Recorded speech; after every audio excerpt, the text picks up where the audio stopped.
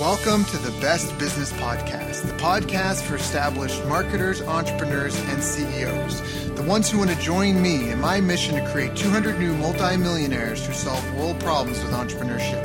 If that's you, then this podcast was created to give you access to the tools, training, strategies, and tactics you need to achieve multiple seven-figure profits as soon as possible. This world needs the best business you can build, so please get ready, open your mind, believe you can do this, and let's build a better world together for future generations. Hello, everyone. Thank you for joining us. My name is Daryl Urbanski, your host as always, and today we are joined by my friend Adrian Savage. Adrian is a dad, a geek, and an entrepreneur, and he's been an Infusionsoft certified consultant and developer for the last 6 years since he left the corporate world. And when one of his clients had a major issue getting their emails delivered, he quickly became an email deliverability expert. In fact, to solve his client's problem, he created WeDeliver.email, a unique solution that lets Infusionsoft users deliver their emails through third-party providers without changing the way that Infusionsoft works. Since then, he's worked with many well-known names to help them improve their email deliverability, inbox placement, and audience engagement to help them get their message out more effectively, get more emails opened, and ultimately get more sales. I've asked him to join us here today because for anyone using email in their business, they know making sure your message gets through and gets opened is not as easy as it once was. So Adrian, thank you for joining us, my friend. How are you doing? Hey Daryl, it's a pleasure to be here. I'm doing really well, thank you. That's awesome. And we've talked shop a little bit on email deliverability. And for some people, if you're listening in and, if you're just a fan of the show and listening to this and it doesn't seem to relate to you, like before email used to be like mail. If you tried to mail your customer, it wasn't guaranteed your mail would actually get delivered all the way through. There was a lot of drop-off points. When you drop it off at the post office, they may have just thought it was junk mail because if you were doing bulk mailing and just thrown some in the trash, it might not have been delivered to the proper place and then just kind of been thrown out because it was improperly sorted. The postal worker at the other end that's supposed to do the route and pick it up maybe wanted to get out early one day and didn't think your letter was important. There was a lot of missteps that can happen along the way. Now, when we first came out with electronic mail, that wasn't as much of an issue, but over time, a lot of these drop-off points kind of have established in their own little digital ways. So part of what we're here to talk about today is that exactly, because just because you're sending out 1,000 emails or 20,000 emails doesn't mean that those people are A, getting them, or B, that they're opening and reading them. So now, Adrian, can you maybe give us a scope a bit about what's going on in the email world today? I want to talk a bit about your story, but really to get started, just to kind of paint the picture for people, what's the environment right now for a lot of businesses? Whoa, okay. Now, the greatest comparison I normally make with email deliverability is it is a little bit like search engine optimization or SEO. You know how everyone's always playing this game to try and stay one step ahead of Google and try and make sure they're on page one of the rankings and all this kind of thing. Mm-hmm. And the really scary thing is that getting your emails into the inboxes of your audience is probably now even tougher than keeping ahead of Google with SEO. It's reached the point where the landscape is shifting, maybe not on a daily basis, but, weekly, monthly, there's little changes, and for so many reasons it's just getting harder and harder to get your emails open and read by your audience. So it is really just around not necessarily keeping one step ahead of things, because as long as you do the right things then you're going to have success, but it's more around just understanding how the system is changing. And we're talking billions of emails every day are being sent around the world. And the reason it all went wrong in the first place is because of our favorite topic called spam. And if it wasn't for the fact that all these really shady characters out there trying to sell their, all the things, your phishing emails, your fake emails, your scams, your Viagra adverts, all this kind of stuff. And because of the proliferation of that, everyone's had to put defenses up against, emails that you don't want. And the result of that is sometimes the legitimate stuff doesn't get through, or because it might look like it's not legit. And then the other challenge, of course, is that, when I started, I've been in the IT world for 35 years or so now. And back in the early days when email came out, it was like it was a novelty and nobody used it. And if you got an email, you read it. Whereas now, I have a fairly quiet inbox and I get maybe 200 mails a day. And I'm sure not going to read all of them, because even though they've come in, they've got through the spam filters and all the rest of it, then I just don't have time, and most of them don't capture my interest. So I'm only going to open the mails that I really want to see. So you put all that together and it's getting harder and harder and harder to actually get your emails to the point where they go out to your audience, they see them, they open them, they read them. So what I can share is a few hints and tips that will make it easier for you to achieve that, because at the end of the day, if you can't engage with an audience, then you can't add value to them, you can't get your message out there. And, to most business people, but even if you're not in a business, even if you're just keeping in touch with someone personally, if your emails don't get read, you've got a problem. Now, before we even jump into that, can you tell me a little bit about your story? Like, how did you get started? Do you come from an entrepreneurial family? You were in the corporate world to begin with. Like, what was your path on being a business owner itself? Yeah, it's an interesting story, because I was so not cut out to be an entrepreneur. My family was all, traditional old school. So, I've been a geek since I was 7 years old. So I was very lucky. My dad brought home an Apple II computer to help him with his work. He kind of didn't get on with it very well. He was about to sling the thing out the window, which is when 7-year-old Adrian starts reading the manual and teaching dad how to use his computer. So that turned me into the geek that I am now. So I was kind of marked for that. I studied computer science at school. I worked hard. I got good results. I got a job. I got into corporate life, did IT and telecoms. And to be honest, I'd still be doing that now, and I'd probably be enjoying it if I hadn't had a few life-changing experiences, like getting divorced, like having my ex-wife move to the other end of the country with my kids.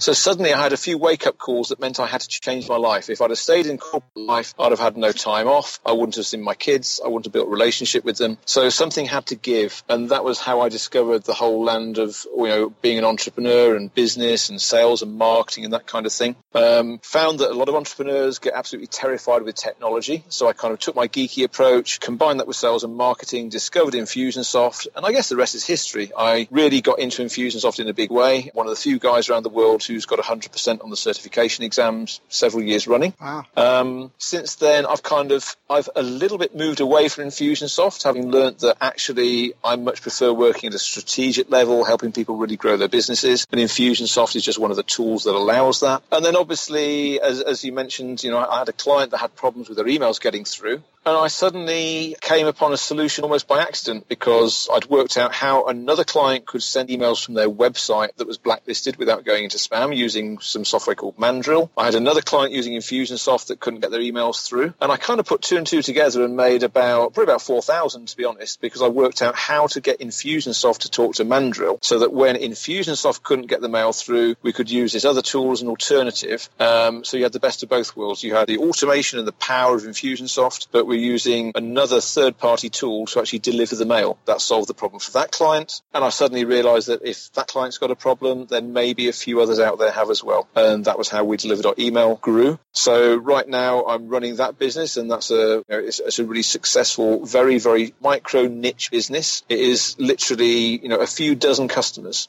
So there's not many people that need it, but the guys that need it, it makes a massive difference for them. I'm still doing my general consulting, and I'm also doing a lot of work now as an email deliverability. I use the word expert loosely, because I hate anyone who brands themselves an expert. I'm not an expert. I'm just a guy who's done a hell of a lot of research, learnt what I can, and whatever I learn, I'll share with as many people as I can to help them. So if that makes me an expert compared to some people, then that's cool. But from my perspective, I'm just learning what I can and sharing that as widely as possible. So what have been some of the greatest challenges for you in your business career, and how have you overcome them? Oh, the biggest one, without a doubt, was overreaching. I was trying to do too much too quickly, getting some grand ideas, building a team, and I wasn't ready for it. So that was probably the biggest challenge, because before I knew it, my costs were outweighing my revenues, all this kind of thing, and the business had a very tough time. I had to make a very tough decision to scale it right back and just start to focus on one thing at a time. And that, coincidentally, that was about the time that We Deliver was born as well, just when I was, pretty much retreating back a bit, licking my wounds, working out how to be more successful than I had been. And it was almost by accident that, it is sometimes it's interesting how the right thing comes along at the right time. But I was just ready to do something slightly different, slightly new. And that's when the opportunity came to solve this problem for my client, which, I'll be honest, it took 6 months of blood, sweat and tears. But by the time I got to the end of that, then it was very clear that I had a product that I could market as well. So whereas I was mainly intending to stay doing consulting and marketing advice and things like that, then this opportunity came, and I was just lucky enough to see the opportunity and have, I guess, with apologies to Liam Neeson, I did have the right particular set of skills that let me build the solution.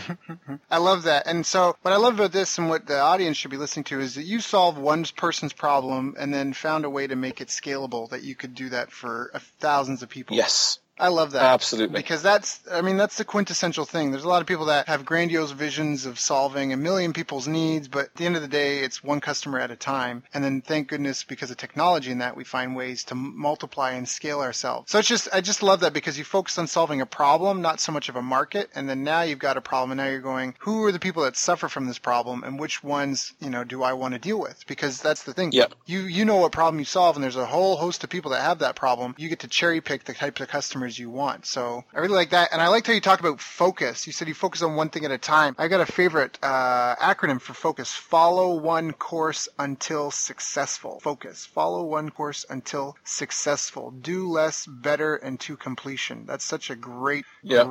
Absolutely. And the thing is that is an antidote to a horrible disease called entrepreneuritis. Mm-hmm. And every entrepreneur I've ever met at some point or other becomes a shiny penny chaser. And there's always one next great thing just around the corner. And I think if you can manage to focus on one thing and follow it through to completion, then that is consistently the answer to success. Mm-hmm. Is focus and being single-minded. And I'll admit I suck at it. I've had to work really hard at being single-minded, and even now there's a few too many little distractions that I've got. When I focus on the one thing, that's when success comes along every time. Yeah, I think that's so true. So what would you recommend to people who are starting out and struggling in their businesses? I think it is. It's a variant on what we've just said. It's pick one thing and become brilliant at it. That's the most important thing. At the same time, though, and this is the thing that really tripped me up for a long time, is you have got to be supremely confident that you can do it. I think it is way too easy to allow yourself to get in your way, to not have the confidence. It's not good enough to think you can do it. You have to know that what you are doing is going to be successful. Yep. Anything less than that, and you're setting yourself up for a big fall, because you've got that bit of doubt at the back of your mind that someone's going to find you out. And I'll be really honest, it's been a massive challenge for me, and I've had too much self-doubt for too long. And it was only when I reached the point when I could deal with that self-doubt, when I could start to choose to ignore that little crazy person in my head telling me that I couldn't do this, and start to really, truly believe in myself and have supreme confidence that I could do it, that's when it all starts to come together. And the more I practice that, the more successful it becomes. I think that's so powerful, because if you don't believe in yourself, why should anybody else believe in you? Yeah, right? Absolutely. And the other thing that, if anyone here is listening to this and they feel like trapped in that, something that helps me from time to time is, if I ever feel like I'm getting that way, it's not about you. You have to remember that it's not about you at all. It's about the other person and their problem. Yep. And if I'm suffering from a problem, if my neck was bleeding and someone who's not a trained professional was willing to try to help me and get me to the hospital, right? I don't really care. Do you know what I mean? Like, let's go. I don't care you're not a doctor. Yeah, hold the towel on my neck. Let's go. Yep. Like, it's not a question of that. And so a lot of people forget that, is that if you're in a nice to have category, move to a need to have category. That's where it's focused on the problem, because if you're problem oriented, you're a need to have for somebody. And when you're a need to have, their neck is bleeding because they need to have it. Yep. And so it's not about you, it's about them. And it's about the problem that you're trying to help them solve. Yep, so all these feelings of inadequacy and all that sort of stuff, they can go out the window, because you are just there to serve. So it's the same thing. I mean, you're allowed to charge a fee because you're entitled to earn an income. You are worth earning an income. That might be something you have to address on a subconscious level. But beyond that, just, hey, I want to help you along the goal. I might not be the only person you come to for help, and I may not be the last person you come to help for this, but I'd really like to take a swing at it, and I think I can do a great job. You know what I mean? Like, and remove yourself from the equation. I think that's something that helps me. Obviously we can only do so much on a call, but I think that's a good tip, is just to not make it about yourself, Yeah, exactly. Because I think the thing is, if you've got something that's absolutely amazing and you're not sharing with it as many people as possible, you are ripping them off. Yep. Yep. It's as simple as that. If you've got something, then it is your duty to share it in whatever way that works for you. And, going back to what you said about money, I know that some people have, they have money issues. I certainly have in the past. And again, the way I look at it now, I'm going to put the value out there. And when I do a good job, then I get rewarded. Money is nothing more than a round of applause for a job well done. Mm-hmm. So I'm just going to do the best darn job that I can. Mm-hmm. And then when that gets recognized, then, hey, I'm open for that round of applause. It's as simple as that. Mm-hmm. Mm-hmm. And I'm going to keep on doing a really good job. That's it.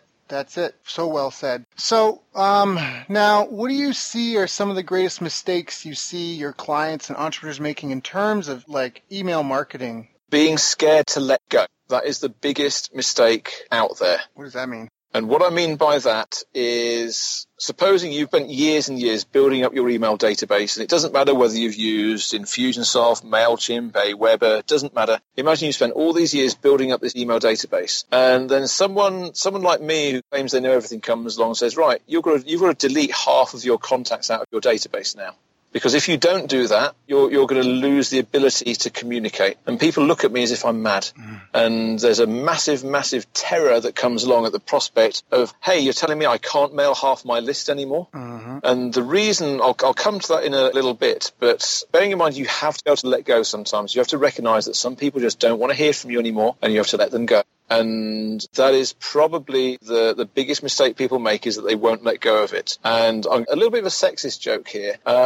But you know how it's always the guys that say that size doesn't matter? Yeah. Strangely enough, it's the same guys that will not let go of their email list, and they're all about the size of their list, not the quality. And maybe it's a coincidence. Maybe I'm being a bit unfair on the guys, but my female clients seem to be much more pragmatic and much more willing to cull their list if it means they're going to get better results. Right. But it is an interesting one, because it's one of these cases where really and truly less can be more. So why am I deleting half my list? Like, if you give me a good reason, I will, but why? Okay, sure. So this all started to change. I first learned about this, it's probably about 6 years ago, when I was just first getting into Infusionsoft, and the phenomenon of engagement scoring was in its infancy. It was something that Google and Gmail had just started to do. I'll explain briefly how it works. Imagine you're sending 10,000 emails out. So you've got an audience, you've got 10,000 people on your list, and you're going to send an email to all 10,000 people. Now, these days, probably a little bit more than half of your audience will be using Gmail or G Suite or one of the Google email tools to manage their email. And that's quite scary, because it means that Google can see pretty much half of all the emails that are going around the world.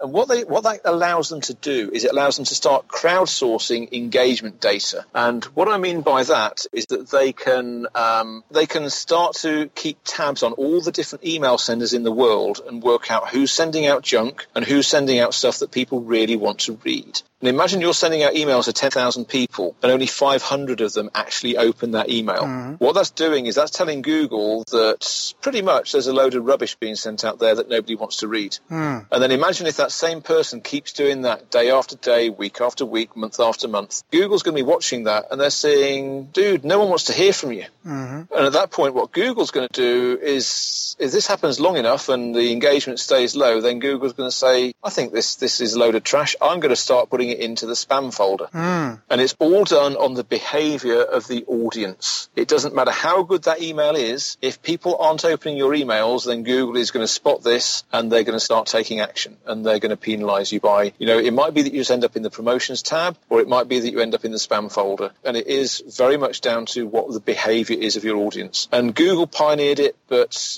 it's no surprise now that Microsoft is doing it, Yahoo is doing it. So it doesn't matter which email provider you're using, then the chances are your behavior is telling them whether or not they should put this mail in the spam in the future. And I think if for people that may be like that stupid or not quite get it, I think you have to remember the email service providers, Gmail wants people to use Gmail and nothing else, right? Yep. They don't want you to use Hotmail. They don't want you to go anywhere. And if you have to think, if someone were in your room, I've said this, I've been saying this for years now, probably at least 3 years. If someone was in your office and you were just barking at them and they never looked at you, they never said and acknowledged and nodded their head, they never said anything back, how would you rate on a scale of 1 to 10 the quality of that relationship? Do you know what I mean? Like, it would obviously not be a good relationship. There's no engagement. They're not even really acknowledging your existence. They're not responding. They're not doing anything. And it's the same with email. If you're blasting emails at people and they're not opening, they're not clicking, they're not doing anything, that's obviously, like you said, there, Google and these people are going, this is just junk, this is spam, we're going to put it in the spam folder. And so that's a great analogy. Now, do you have to delete the contacts? What do you recommend? Do you just start filtering out how frequently you email those people, or what? Do you just delete them? Okay, so the simple answer is it depends. The slightly more detailed answer is that the big thing is how good you are at keeping your database clean and up to date. Because one of the issues that you've got is if you just keep mailing people and let's suppose their mailbox becomes inactive or something like that, they close their Gmail account down or something, that email address is going to stop working. Now, if you're using any decent email marketing tool, then it will realize this and it will stop you from sending mails. But supposing you don't send emails out very often to your audience, then it might be that if you wait too long, and we're probably talking 6 months here, so as long as you're keeping in touch with your audience reasonably frequently, you won't fall foul of this unless you're being a bit of a naughty boy or a naughty girl. But as long as you're removing people with dead email addresses from your list, then you're not going to trigger spam traps and things like that, because what all of these providers will do is, supposing I've got an email address at Google that is just adrian@gmail.com or something like that, and I stop using it, then Google are going to wait 6 months, and then maybe after 6 months or so, they're going to reopen that email address if no one else has claimed it. And what they'll be doing is they'll be looking to see who is still sending emails to that address which hasn't been active for more than 6 months. And if someone repeatedly sends emails to that, which is, it's a spam trap address, then again, you will very quickly get blacklisted, not just by Google, but there's all kind of different organizations out there like Spam House and all these other blacklists. And they're looking for that kind of behavior to actually catch people who aren't looking after their list.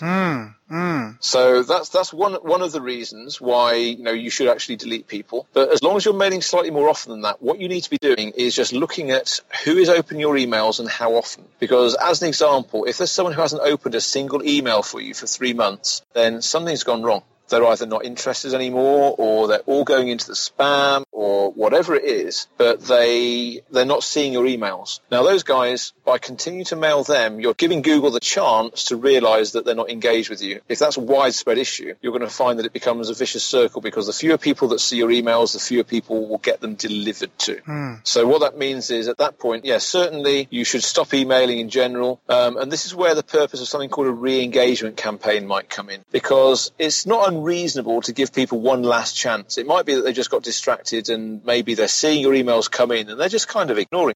So you can put together a re-engagement campaign that will just send an email saying, hey, do you still want to hear from me? If you do, then click on this link and I'll keep sending you emails. And if for whatever reason they still ignore it, then there might be you send an email, is this goodbye? And then maybe one last email saying, right, that's it. And then after that, you stop. The beauty of that is you can automate all of that. If you're using Infusionsoft or ActiveCampaign or any of the more sophisticated marketing automation platforms, you can automate the whole process. So you can say every time someone gets to 3 months where they haven't opened an email from you, then you can actually put them into a re-engagement campaign, and it will automatically give them this kind of one last chance. And then if they still don't respond after that, you've got to, maybe not delete them from your database. If you're not being charged per contact, then you might choose to just put a tag on there or deactivate them or something like that. But at the end of the day, you just got to do something to make sure you don't keep mailing these guys, because you're not doing anyone any favors. They don't want to hear from you, and you don't want your engagement to go down any further. Right. And there's things that you can do, especially in today's day and age. You can try to re-engage them with exporting the email and uploading it to something like Facebook or Google AdWords, where if you have, I think, at least 100 email addresses, you can run ads to those people, and that would be a way to try to re-engage them. Absolutely. But I think people are really protective. People are really protective of their email inboxes, right? Like, you can show ads on the sidebar of Google or on Facebook, or again on a page that you're going like Google AdSense or whatever, AdWords, the display network. But if you're in someone's email inbox, people treat that like you're in their house. Well, it is. And the thing is, email is a very, very personal thing still, because, people get very, very highly outraged if they think that getting spammed. And, so the easiest way to get shut down from sending email is if you just annoy one person sufficiently to the point where they make a personal abuse complaint about you. Right. You know how you've got the feedback process. So at the bottom of every email that comes from any marketing platform, you've got an subscribe link, and then they give you the chance to report that as spam. If you're using anything like Gmail or Yahoo or Hotmail or whatever, there's a spam button right at the top of your email client as well. And all those things, in theory, that will stop the mails going out. However, if you really dig deep, then you'll find there's also a way of reporting abuse, and you can actually contact whichever mail provider the sender is sending their mails through. And you can send, it'll be abuse at, whatever, aweber.com, abuse at infusionsoft.com, whatever it is. And you can send a human written complaint to that. And as long as you can justify it and hold it up, those guys will investigate, and they will come down very hard on that person. Right. So you've got to make sure that if you're sending out thousands and thousands of emails, then you don't want to upset people to the point where they're going to do that, because I've seen it happen. Because then, as long as you are squeaky clean, you're okay. But if you're doing anything that's even slightly shady, and you come to the attention of the email compliance team in whichever ESP you're using, then you're going to have a whole long conversation that you haven't got time for and don't want. And depending on the provider, they might actually shut down your email sending while you're having the conversation as well. And if your business depends on email,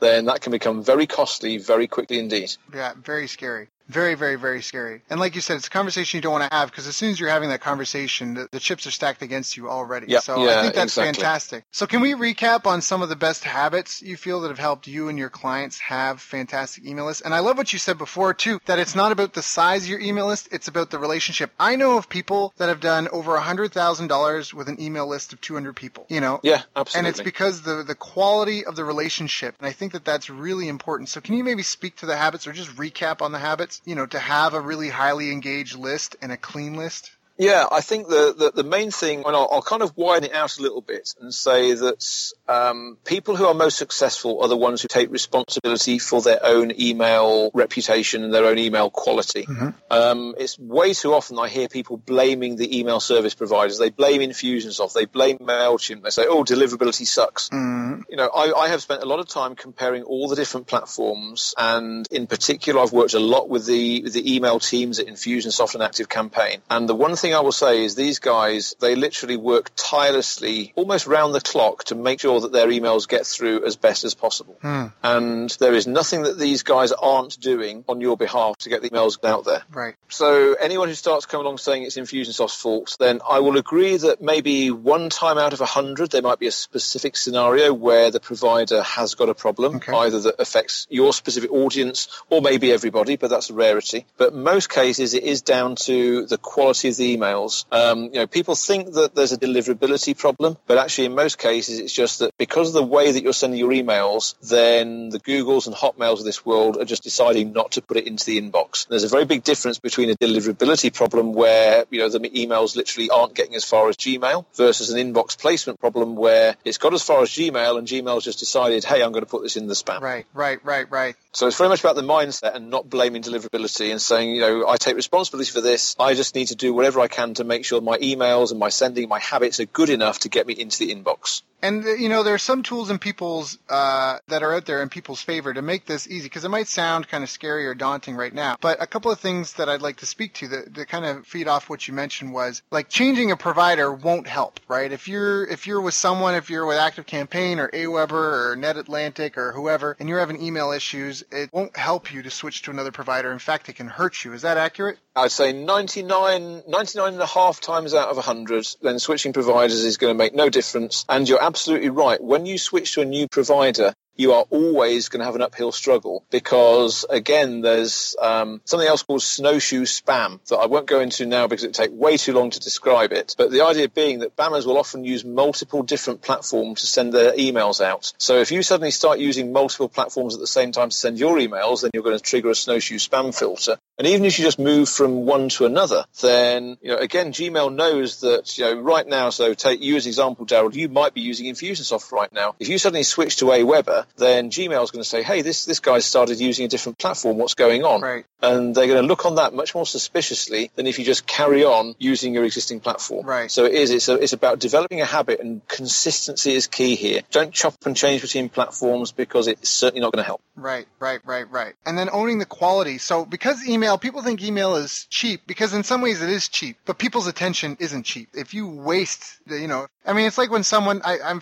regrettably, there's people that, in fact, earlier today, I'm not going to go into details, but there's people that have access to me because of family relations. Mm-hmm. And, unfortunately, they've just abused it to the point where out of courtesy, I sit there on the phone. Yes. Yeah. Okay. But realistically, I'm not engaged at all, right? Like I've totally checked out. Yeah. And email's the same thing. So just because you can write an email and send it to people doesn't mean you should, doesn't mean it's a good idea. And so when you had to pay to put letters in the mail, if you had to pay $1, $2 per letter, and you were going to mail 500 letters, you would put a lot of thought into that because that was going to be $500 to $1,000 you're going to spend. So you get really clear about, look, what do I want to say to these people, right? Because I'm going to be spending this money. What do I want to say? But with email, it's like, oh, done. And it's so fast, it's so thoughtless. So it really, in some ways, it can be a disadvantage. Yeah, absolutely. But the thing that's to people's advantage is what you said before is you can automate this. You can schedule these. So it doesn't mean you have to constantly be coming up with new you do need to constantly come up with new emails, but you can come up with a good topic, a timeless thing, something relevant, catchy,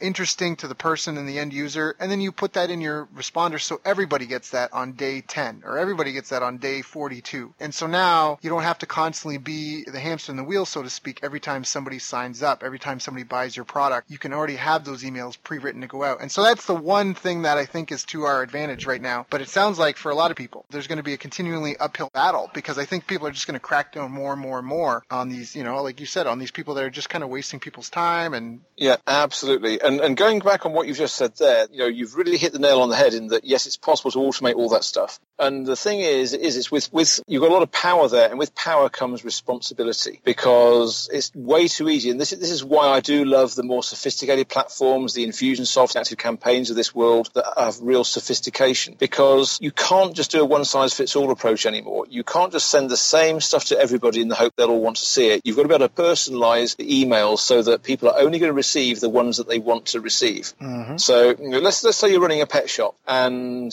you are not going to send an email about how to look after your dog to 5,000 people who only own cats. Mm-hmm. You just wouldn't do it. But at the moment, that's effectively what people are doing with their simple email marketing platform. They're not segmenting their audience. They're not working out what they want to really see. And they're not sending the appropriate content to the right people at the right time. And again, that's a recipe for disengagement. This is all about how are you going to get as many people as possible to want to open your stuff. So you've got to use every single trick that you can think of to make your content relevant. Right. Relevancy is everything. Exactly.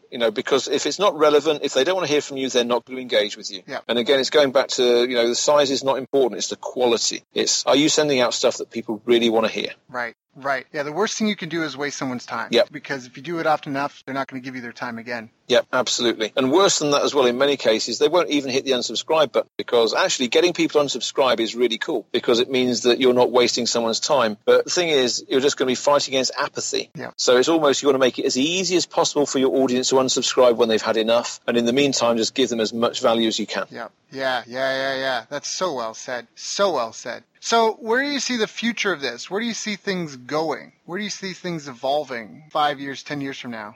I think that email is really changing, and I think that it's already changed to the point where it's one of several different forms of engagement, because now we've got things like Facebook Messenger, we've always had things like text message, SMS, we've got, people using various apps on their mobile phone, we've got WhatsApp. So I think, email is no longer the only game in town. So now it's becoming part more of a multi-channel strategy. And what I'm seeing now is how, as time goes on the one hand, it's still going to be crucial to recognize that email has a really important part to play, and we have to get as many people engaging with us via email as possible still. But certainly if I look at the younger generations now, then they're much more likely to use different communication channels. So my daughter's just turned 18, and last time I was in the same room when she went into a Gmail to find something, and she had about 10,000 unread emails in there. She just doesn't use her email because she's using Snapchat, she's using whatever it is. So I think it's about being diverse enough to have multiple ways of engaging. So you have really, we've always talked talked about multi-step, multimedia engagement campaigns, but now the multimedia bit is really widening out because you've got to not just send different types of media, you've got to use different channels to reach people. Right. So, the more versatile a platform can be, so you can use all these different platforms. And I think that's where the future is starting to lie. But at the same time, email, I can't see it dying anytime soon because it's still, for many things, it's the best way of getting the message out. It's like, you're not going to send a job application via WhatsApp as an example. Right. So I think it's about get the message to match the medium and the channel. That's the most important thing. But recognize that as long as you continue to get into good habits and make the best of it, then email still has got plenty to do. And it is just, protect your reputation, work on your content, send the right stuff to the right people. All of those things, will make the difference. And sure, there's lots of techie stuff that you can do, but I'll always advise people to keep away from the techie bits until you've got your house in order, until the content is right, until you're sending things out that people really want to hear from you. So how do you have any tips on that? How do people make sure their content is right? Because an email, it's hard to gauge. It's not like a web page. I can set up a heat map, right? I can count clicks on my website. I can look at Google Analytics and see how long people are up on my page. How do I check my email? How do I validate the quality of my email content? Yeah, this is a tough one. This is where if I'm working with a private consulting client on their marketing strategy in general, one of the things I'm always going to put in there is to make sure they're using communications channels that allow two-way feedback. Because the only way you're going to find out, if you send out 10,000 emails and no one clicks the link, you won't know why. Right. You'll never know. So this is why I love things like phone calls, telemarketing, stuff like that. So if you've got a big audience, then maybe you've got to check in with a few people. Small audience, maybe you can ring them up a bit more. And I'm a massive fan of having interactions like that where it's actually one person talking to another. But that's kind of a side note. The other thing that I really advocate massively, and this is more difficult if you've got a big database, is actually encourage people to reply to your emails. Ask them questions, get them to engage with you. And I will share a little kind of power tip here. The most likely way to get people to see your email in their inbox is to ask them to reply to you. If someone replies to a message inside Gmail sees that as one of the strongest indications that they want to still hear from you. Right. So, so sending out, because normally if someone sends out a survey by email, they say, click on this link or click here for this, click here for that, whatever it is. And sure, that's a sign of engagement, but it's not a great one. If you can actually get someone, if you can motivate them to the point and incentivize them to reply to you, then that's a massive indicator for Gmail that you're sending out quality stuff. Now, obviously, you've got to be careful not to shoot yourself in the foot here, though. If you send a mail out to 10,000 people and you say, reply and tell me what you think, or reply and tell me what you want next, then you sure as hell have got to reply to those replies. You can't just ignore them because suddenly that's going to really upset people. So you've got to make sure you've got a system in place, an infrastructure, probably with real human beings to actually do that, because while engagement is very important, I've seen this on Facebook and Twitter where you'll have a big business and they'll be posting, they'll be blasting lots of stuff out, they'll be letting lots of comments and replies to their Facebook posts, their Twitter posts, and guess what? They don't reply to any of them. And they very, very quickly lose credibility. So if you're going to do, it's a real ninja trick to ask people to reply, but you've got to make sure that you're ready to deal with those replies. And if you do that, then this is gold dust right there. There you go. Words from the man himself. So I think that that's really powerful, and it does speak to engaging with people and having real conversations. And there's a tendency for people to not want to engage with their customers, not want to have to talk to anybody, to be able to be left alone in a room and just have money appear in their bank account and then be able to go do what they want with their family and friends. And the reality is that if that's how you feel, you either need to get out of that or need to find a place where you can come from a point of servitude where you really want to help people and engage with people and, do something you're passionate about. Yeah, exactly. Or just go get a job where you can clock in and clock out, because otherwise it's just going to be the bane of your existence. Yeah. A lot of companies are scrambling because their target demographics are aging. And so people who watch TV is an aging demographic. And that's a mass media channel. And unfortunately, a lot of the younger generation, they're going online. And there's YouTube, sure, but there's a ton of other niche video sites. And people are watching video on Facebook and all sorts of stuff. And they're getting really specialized. And it's hard. I remember I had an opportunity to speak with Greg Renker from Guthrie Renker, the infomercial company that's got like Proactive and 101 other products, literally hundreds of millions of dollars per year. And they're trying to find a way to push volume online like they do with television. Television, they get one spot, they put it on a couple networks, and they're pushing like millions of impressions. Big money. Yeah. But they're aging. Yeah. They're aging. And they're nervous because they don't know what they're going to do to replace that. They don't know what they're going to do to replace that in 40 years. That's something that they're afraid of today. Yeah. And that's where, like you say, by taking these practices, by building a community, a tribe, by building a better relationship with people, you become magnetic to those people, right? When you become hyper relevant, people want to open your messages. They're like, dude, absolutely. you got to connect with this guy. Let me introduce you to this guy. You need to talk to him because he does things really well. And that's where your stuff can become viral. So I think that's really powerful message to share. So I guess the next thing I want to kind of ask is like, well, I was going to say, like, if anything, what do you think holds people back from implementing this? Is it just a lack of knowledge? Is it a fear of a dip in, I don't know, what? Yeah, I think there's a lot of misinformation out there. And sometimes, and I'll include myself in this, people can be a little bit too quick to think that everyone else is the problem and not look at your own stuff. Mm-hmm. You know, it's very easy to think, well, this email that I created, then it's perfect, isn't it? Mm-hmm. And more often than not, then it can probably be improved. You can probably get better. So I think it is the big thing is just about taking responsibility and saying, okay, so what steps can I do to actually make this better? How can I serve my audience better? And I think that's probably the biggest thing is it is just absolutely taking responsibility and starting to think about ways that you can improve. And it is, I think some of it, there's a lot of kind of, I guess it's misguided old world thinking where people are just thinking that the rules haven't changed from 10 years ago where you could literally blast out 10,000 emails and everyone would love you. And it has changed, and some people realize this. Other people, they see their open rates going down and they're saying, oh, it's just because the platform I'm using isn't as good as it is. But, in reality, they're declining everywhere, and unless you're doing something clever, you're not going to buck the trend. So I think it is. It's about, but also people try, they try and game the system. It's like, I still know people that will maybe put 50 empty lines at the bottom of their email so that the unsubscribe link button's pushed all the way down. Right. Yeah. Right. Yeah. And it's like, why on earth would you do that? You're making it harder for your guys to unsubscribe, which means that instead you'll just get ignored and there's just silly things like that people don't realize it's a bad thing to do. Yeah. But all they're doing is shooting themselves in the foot. A great quote comes to mind where don't wish it were easier, wish you were better. Yeah. Don't hide the unsubscribe button. Don't wish it were easier to keep people on your list so you can blast them. Wish you were better so people wanted to be on your list. Exactly. If someone doesn't want to hear from me, then I'm quite happy to let them go.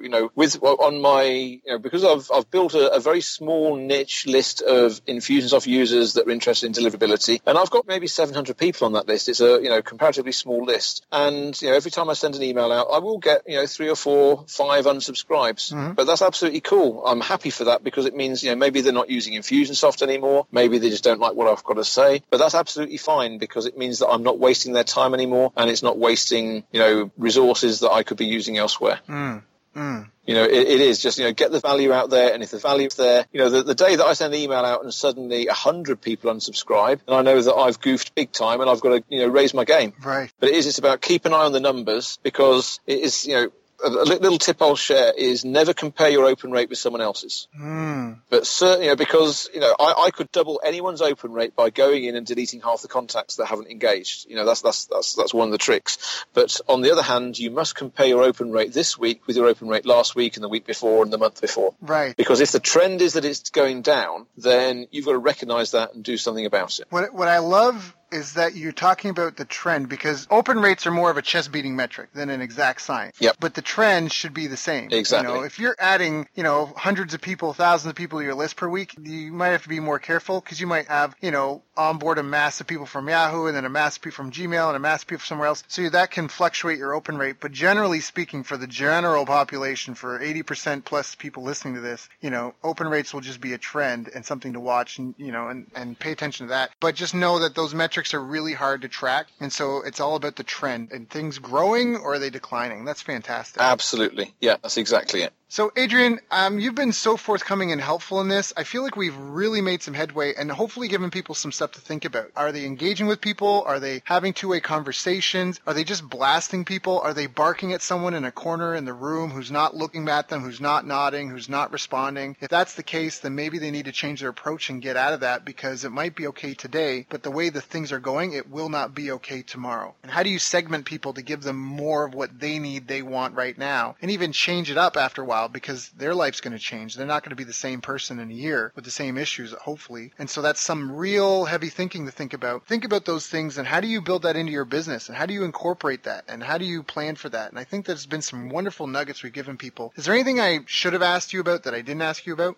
It's a tough one. I mean, I could talk on this for hours, days, weeks, months probably. What I'm doing, rather than try and cover one last thing now, anything like that, then it's probably a good time to actually share there's a brand new free mini guide that I'm just launching. It's a series of emails all about email deliverability, inbox placement, showing you exactly how you can maximize your deliverability and engagement with your audience. And what I'd love to do, if you're okay, is for me to just share the link to that. Yeah, do it. I've actually got 2 bits in there. It starts off, then you can just put your name, email address in there, and I'll put you through the guide. But at the same time, I've also actually included a little email deliverability survey in there, because what I'm really keen to understand is, well, what are people seeing out there in the real world? What are your challenges right now that I maybe might not have covered yet? What trends are you seeing? What do you make of your platform? What are the particular problems? How can I help? I'd love you to just hop online, certainly request the access to the mini guide, and I'll start sending those emails out, and that's nice and easy. If you'd be willing to fill in the survey that comes as part of that, then that will really help me. And at the same time, I will help you guys by being able to actually tailor the content that I provide to match that. So again, it's a perfect example of practicing what I preach. I want to know what people need because I'm then going to go give it to you guys. And to get hold of that is really, really easy. You just need to hop onto the website, and the web address is just http://wedeliver.email/guide. I'll just repeat that. It's wedeliver.email/guide. And if you go there, then that'll give you everything you need to get you an even better chance to get your emails in front of more people, so they're reading your emails, they're engaging, and that can make massive difference to the business. And I think that a lot of the principles we've talked about, it's not just for email either. It relates to email as well as to any other communication that you're doing with your clients. It's just the channel might be different. There's tactical nuances to email for sure, but being relevant and interesting to your prospects and the people you're messaging, that doesn't matter whether it's Snapchat, whether it's Facebook, whether it's text, whether it's even in face-to-face and in person. So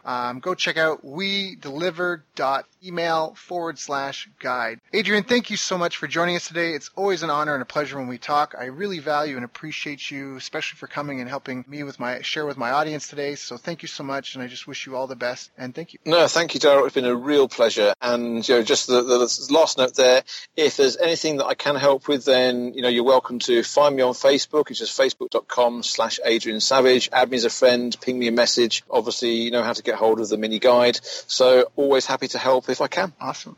You've reached the end of our interview.